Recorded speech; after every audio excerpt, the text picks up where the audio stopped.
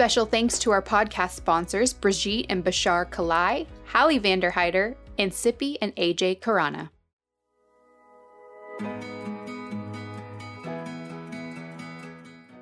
At Crime Stoppers of Houston, we believe in safety for all, and to achieve that, it's necessary to have balanced conversations where all are represented. Here's where we come together to do just that. Welcome to The Balanced Voice.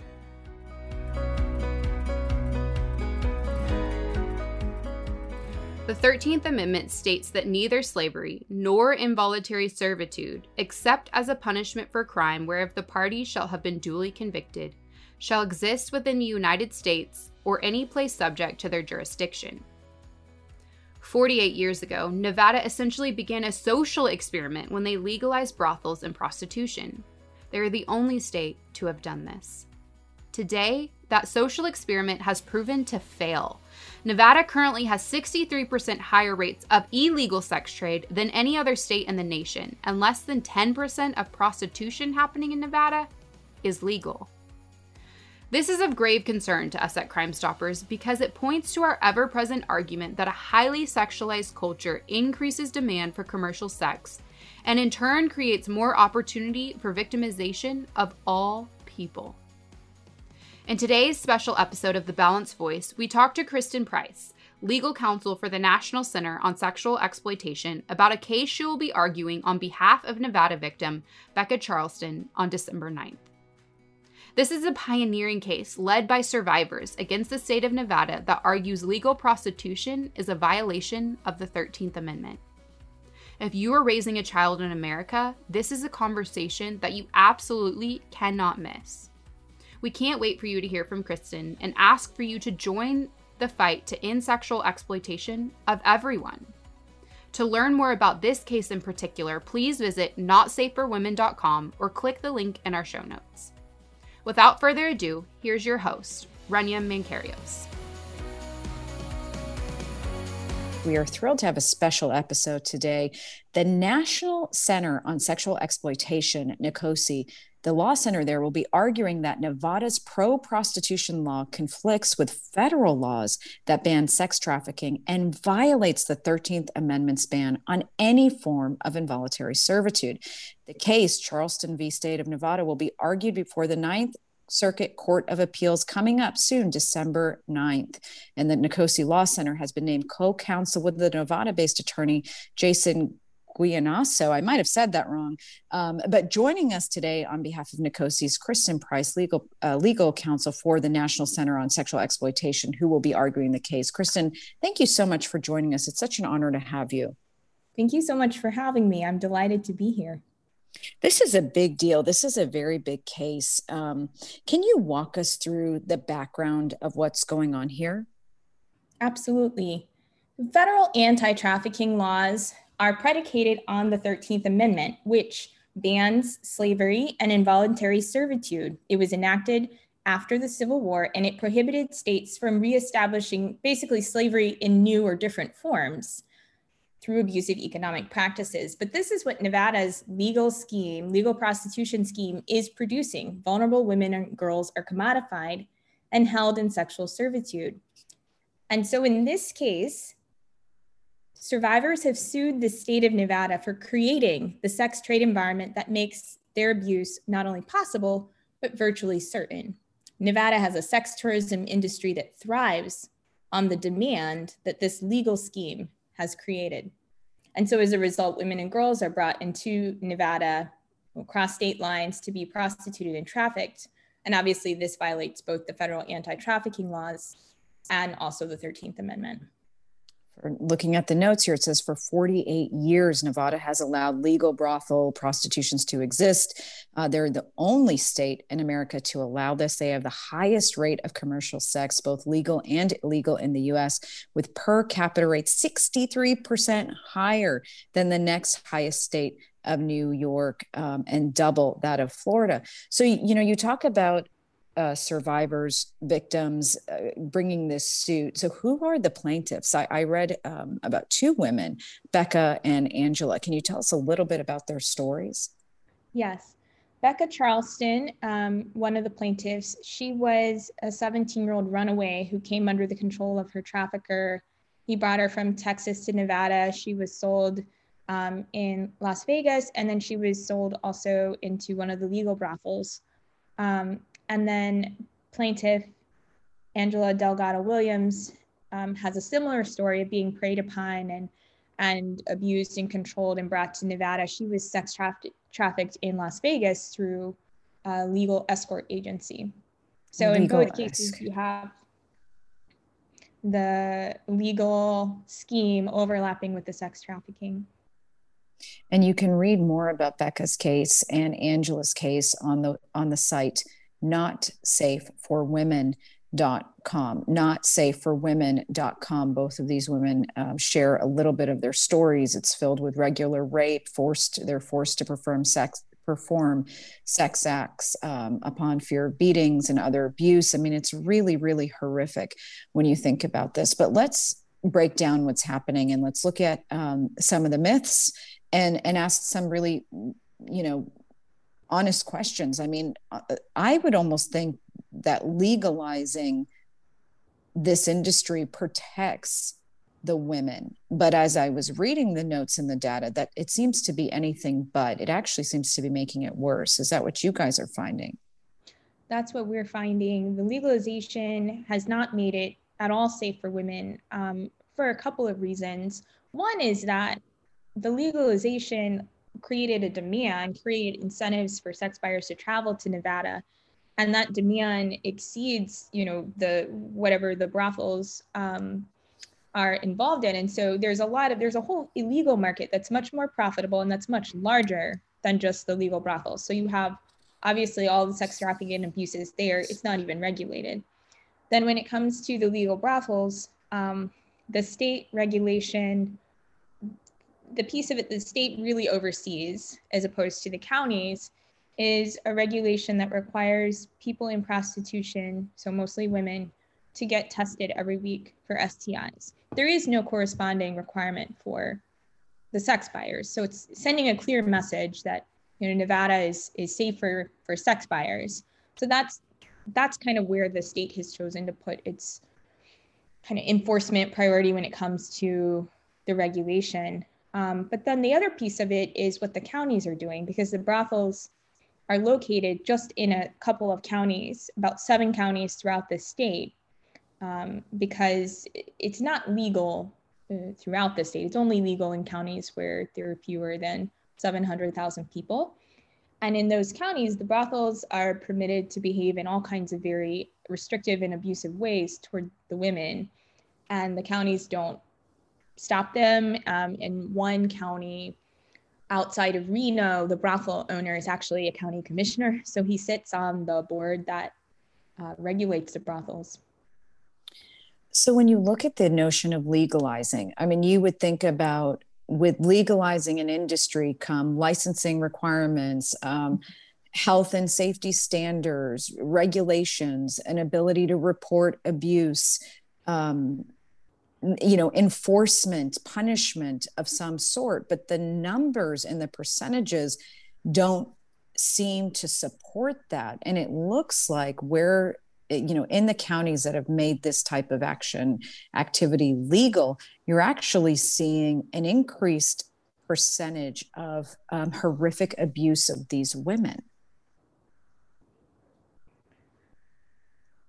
Yes, there's an increase, I think, there's an increase in even for women outside of the sex trade in many of these counties in terms of the rates of sexual violence, of domestic violence.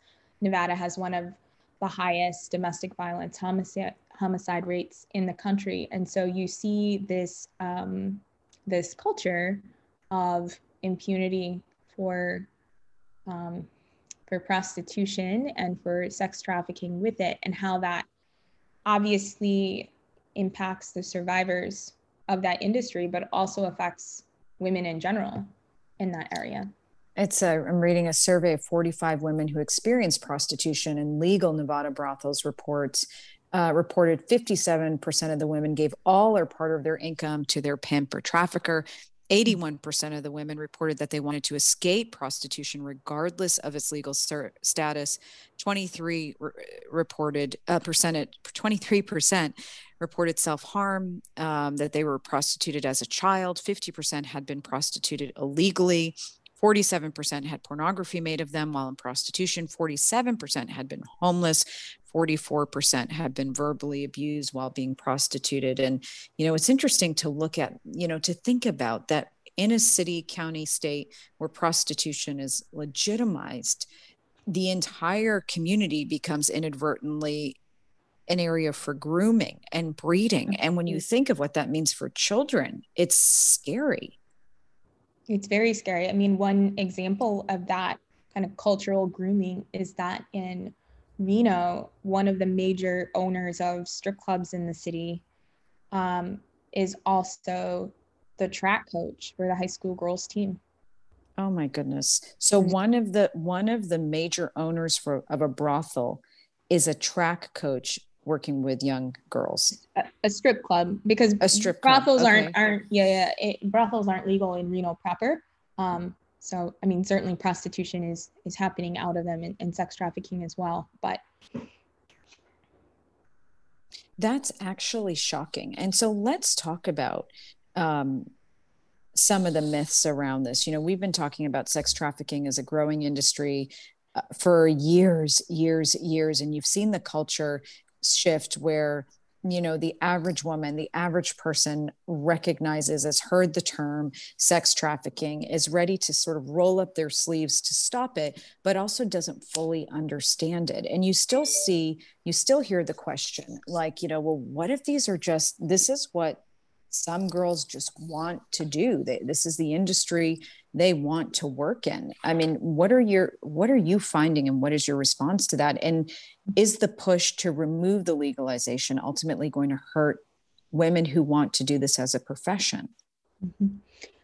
I think it's really interesting to talk to people who have been out of the industry for some time, because they would tell a story of dissociation. In order to survive what's being done to them, they have to disassociate from the experience. And many of them will tell you, yes, when I was in the middle of it, I would have told you that I wanted it. I had to. I couldn't face what was happening to me otherwise. There's a book that I would recommend to anyone who wants to understand this a bit better called Paid For, by Rachel Moran, who's a survivor, leader, and activist. And it really powerfully, I think, explains the kind of effect that trauma has on how people see themselves and what kinds of things they say to themselves and others to really try to get through it. So I think that's one piece of it to keep in mind in terms of people saying, oh, this is something I want to do. I think another thing is, when I hear legalization or decrim advocates saying this is a reason to make it legal, it feels like a double standard to me, because kind of going back to the slavery, the historic connection, really, right after the 13th Amendment was ratified, Congress also passed laws outlawing debt bondage. You can't sell yourself into slavery to work on a farm or whatever in order to pay off a debt, even if you want to, even if you feel like that's better than the alternative, it's better than being out of money or not having a place to be altogether.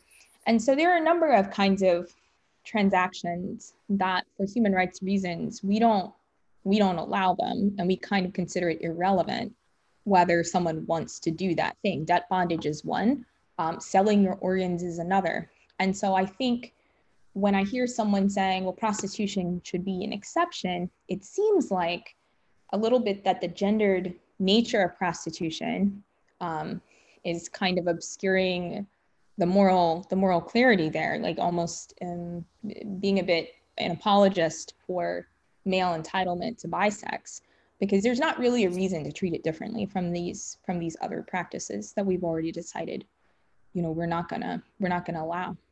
That's such a good point. And I'm reading one woman who survived being prostituted in 2 legal brothels in Nevada stated, We did not have the, quote, independent contractor, end quote, freedom to turn down buyers. Management required us to line up when someone arrived at the brothel. Once picked up from the lineup, we would bring the sex buyer back to our room where he was allowed to do whatever he wanted to us. The violent-natured men I encountered in legal brothels are no different than the men buying sex on the streets. I cannot count the number of times I physically fought with these men in the brothels and how many times I have been raped because I was too scared to fight back. Mm-hmm. And that's actually confusing because, you know, these women are being put in a position where they have no choice. But yet you then try to put yourself in the mindset of them using words like rape and trying to fight off their abuser. And it's hard to understand. I mean, it's hard to just fathom that this is happening to people and it's happening so regularly. Mm-hmm. And the women in the brothels, I mean, they're under surveillance. So of course they don't feel that they can turn buyers down. And on top of that, the brothel is usually taking, and I mean, I guess this is another point where the counties aren't really regulating or doing anything to protect them. The brothels automatically take 50% of whatever the women bring. Okay. And then after that, they still have to pay for their room and board. They have to pay rent. They have to pay for the medical exam every week. And so they end up owing the brothel money, which is debt bondage.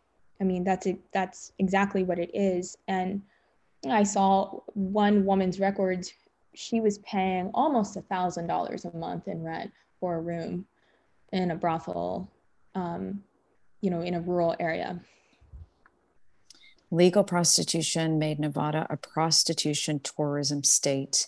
Where records indicate one legal pimp and owner of 7 brothels won the primary election to be a Nevada state legislator. Another legal pimp is a county commissioner, which is horrific when you think of. Given the culture of Nevada, the political climate there, how do you feel like this lawsuit's going to go? What are your biggest challenges going into this? Mm-hmm. Well, now that the lawsuit is on appeal, the sort of direct environment of Nevada is not as much a factor in terms of how I think the court is going to perceive these issues. But it certainly presents barriers for the kind of legislative and enforcement reform that you would want. I know they have tightened up some laws related to sex buying and sex trafficking in the last couple of years. So there's definitely some progress being made on that front. But, I think you do have an environment where a lot of people feel like, oh, this is our culture, this is who we are. The history of the brothels goes well before the legalization in the 1970s. And I believe when the measure was on a county ballot a couple of years ago, it was something like 80% voted in favor of keeping the brothels.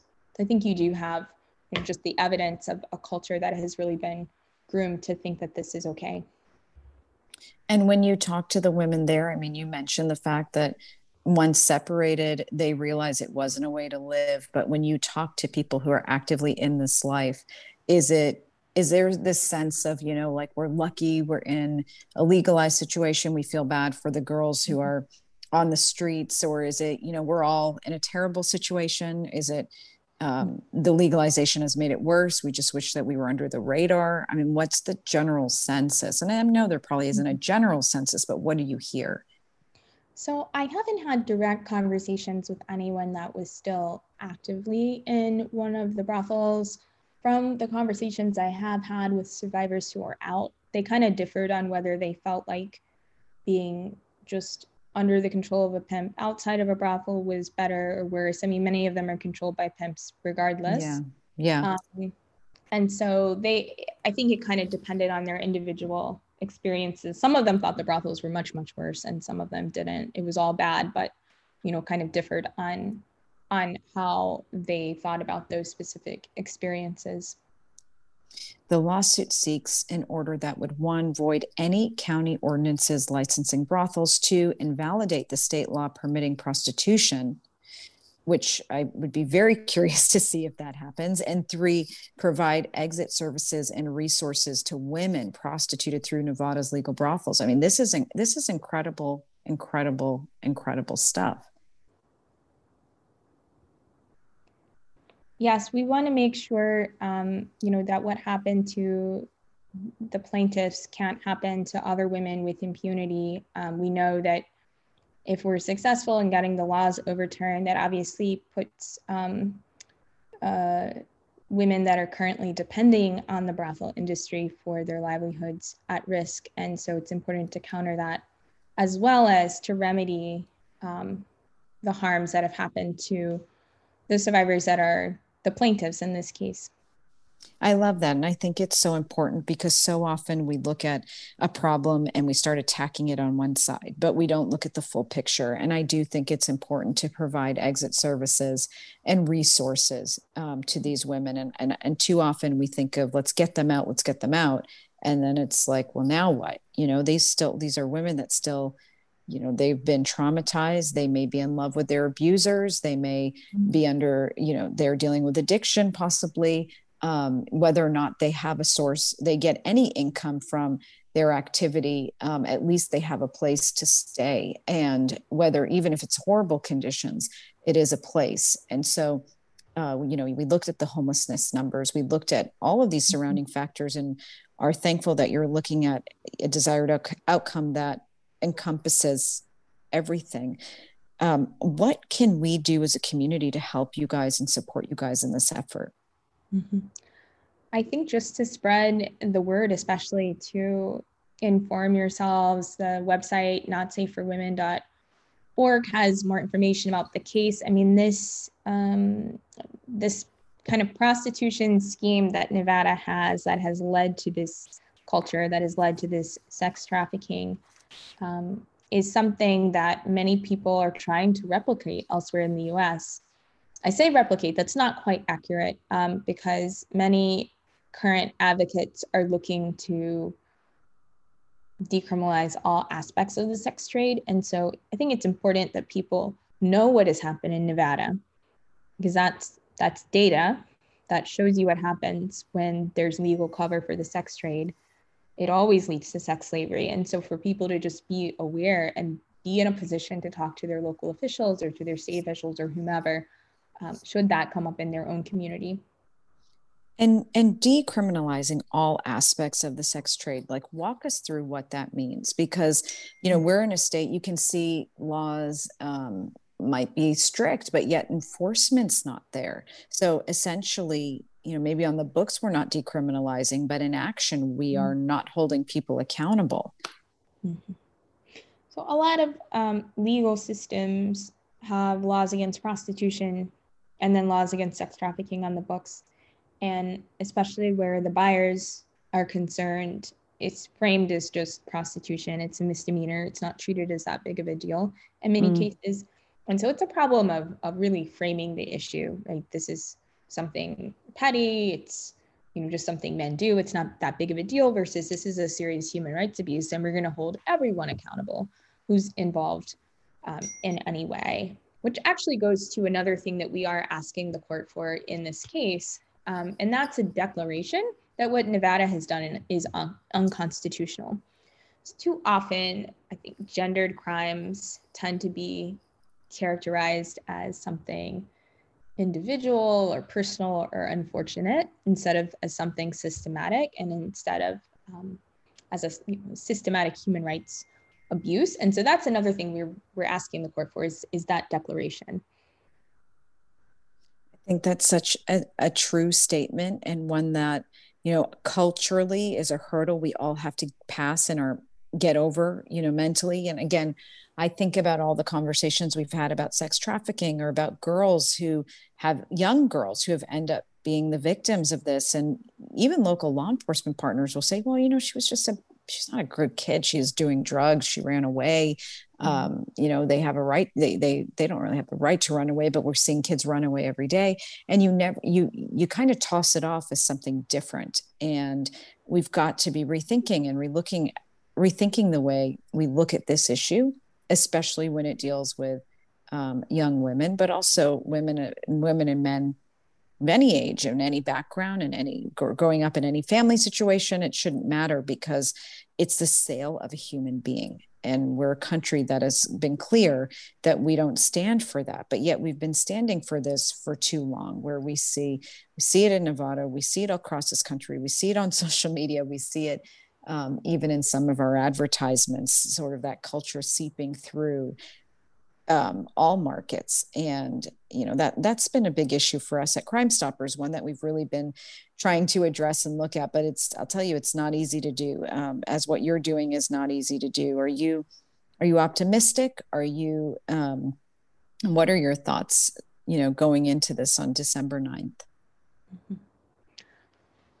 I'm optimistic. I think that as we've had conversations with people, framing this as slavery as a 13th Amendment violation really seems to resonate with people. The Ninth Circuit granted oral argument. They don't do that in every case. And I think that, there is a cultural momentum with Me Too, and as you mentioned, with people really wanting to do something about sex trafficking, that I think the tide is turning. And so I'm very hopeful. Well, we will certainly be following you and the incredible work that Nkosi does. And where can we go to be keeping tabs on what you're doing here? Yeah, the website is notsafeforwomen.org. And I'm pulling it up myself because I've had it as .com and .org, and I think it's both. So perfect. We are so thrilled to have you on with us, Christen, on the Balanced Voice podcast. Nkosi's, you're tremendous partners to our organization. We wish you the most success. And of course, as community members find trafficking to be an issue they care more and more about, again, you can go to the website for more information, certainly to learn about Bekah's story. There's a video right there on the homepage. And again, we thank you for your time and wish you the best of luck. Thank you very much for having me. Okay, well, thank you, everybody, and we'll catch you next time on the Balanced Voice podcast. Bye-bye.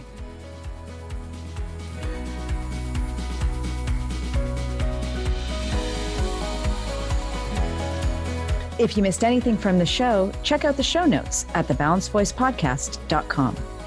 This episode was edited and mixed by the team at Real News PR. Our executive producer is Sydney Zeicher. Our advising producer is Katie Meyer. Our media and quality assurance director is Tanya Cruz. And finally, our creative design director is Elizabeth McChesney. To find out more information about Crime Stoppers of Houston or to get involved with our prevention programming, please visit us at crime-stoppers.org. You can find us on Instagram at The Balanced Voice Podcast, and you can find me online at The Runyon Report.